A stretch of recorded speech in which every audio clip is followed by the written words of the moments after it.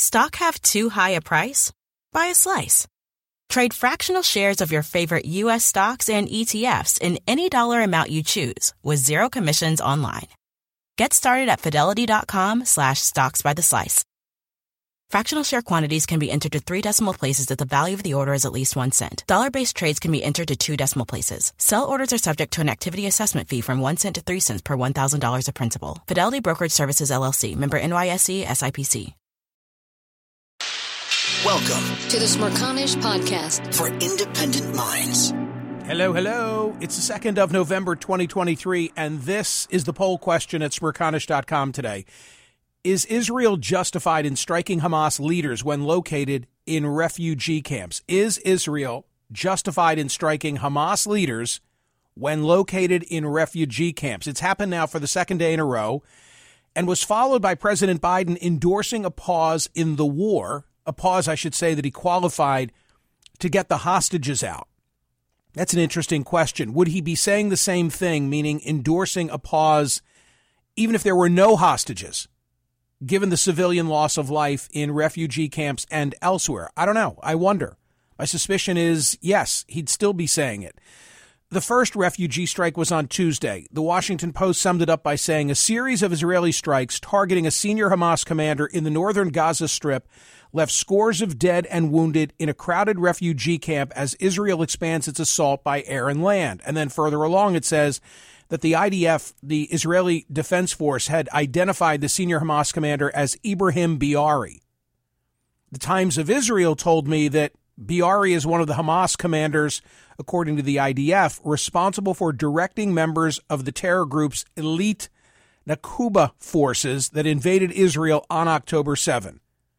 The IDF said that the strike had damaged Hamas's command and control in the area, as well as its ability to direct military activity. We played sound yesterday from Wolf Blitzer interviewing an IDF spokesman who said, look, the guy was a Hamas senior commander and he was using civilians as shields. So can you confirm it was an Israeli attack that destroyed a big chunk of that Jabalia refugee camp? Yes, I can. We were focused again on our target, a senior commander, Wolf, and we'll be updating you with more data as the hour moves ahead. And then yesterday it happened again. Israel bombed the densely populated same camp, Jabalia refugee camp in northern Gaza, second time in 2 days, prompting warnings from some of war crimes as more nations are taking diplomatic measures and condemned Israel's offensive in the besieged enclave.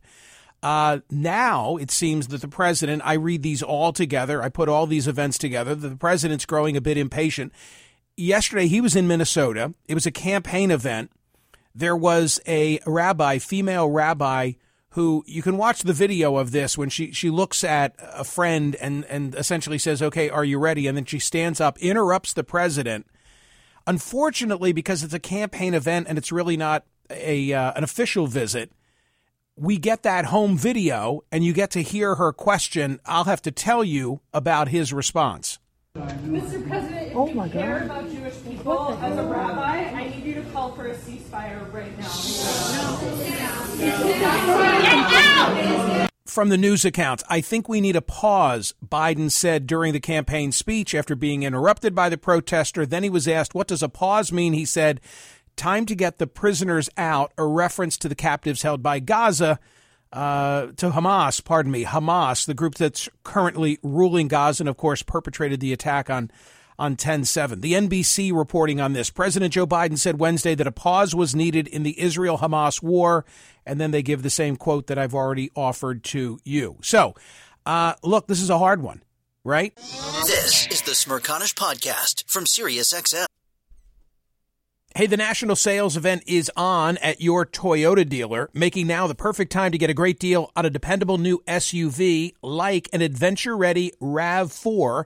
Available with all-wheel drive, your new RAV4 is built for performance on any terrain, from the road to the trails, and with plenty of passenger and cargo space, plus available tech like wireless charging, you and your entire crew can stay connected. Or check out a stylish and comfortable Highlander with 3 spacious rows of seating for up to 8 passengers and with available features like the panoramic moonroof.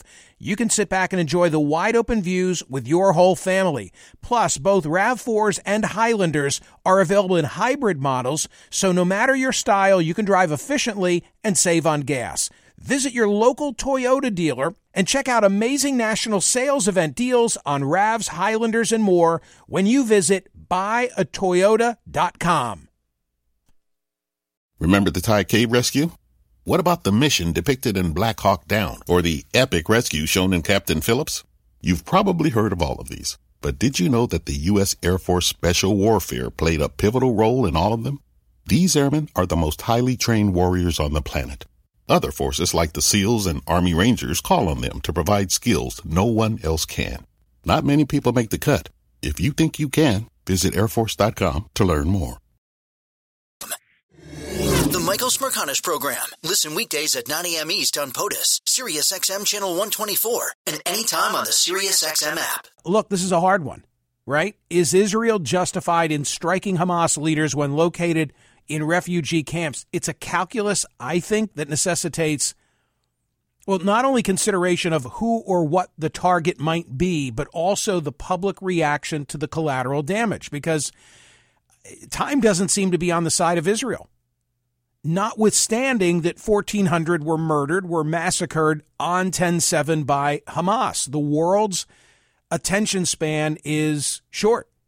And television, at least in the States, is today much more about the aftermath than it is the underlying attack. Now, Israel knows that. You know, Netanyahu and those around him, very astute observers of the American political scene, and probably that's why they say we don't have time to pause. We don't have time to wait.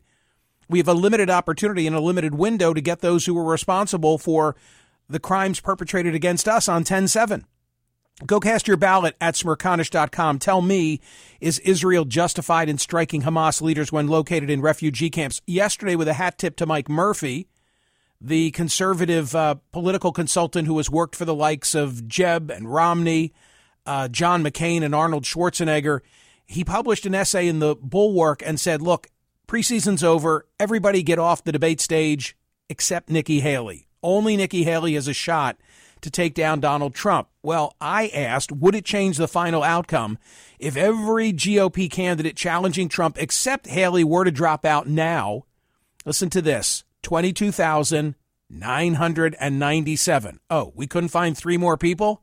Of course, if we found three more people, I'd be saying 23,000. That's a round number. That sounds suspicious. But more interesting is the margin.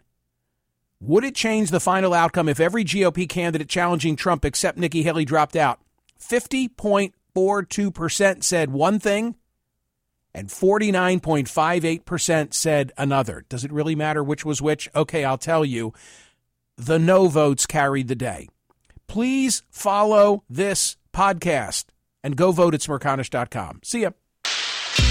The Smerconish Podcast for independent minds. Listen to Michael Smerconish live weekdays from 9 a.m. to noon East on SiriusXM's POTUS Channel 124 or anytime on the SXM app. Connect with Michael on Facebook, Twitter, YouTube, and at Smerconish.com.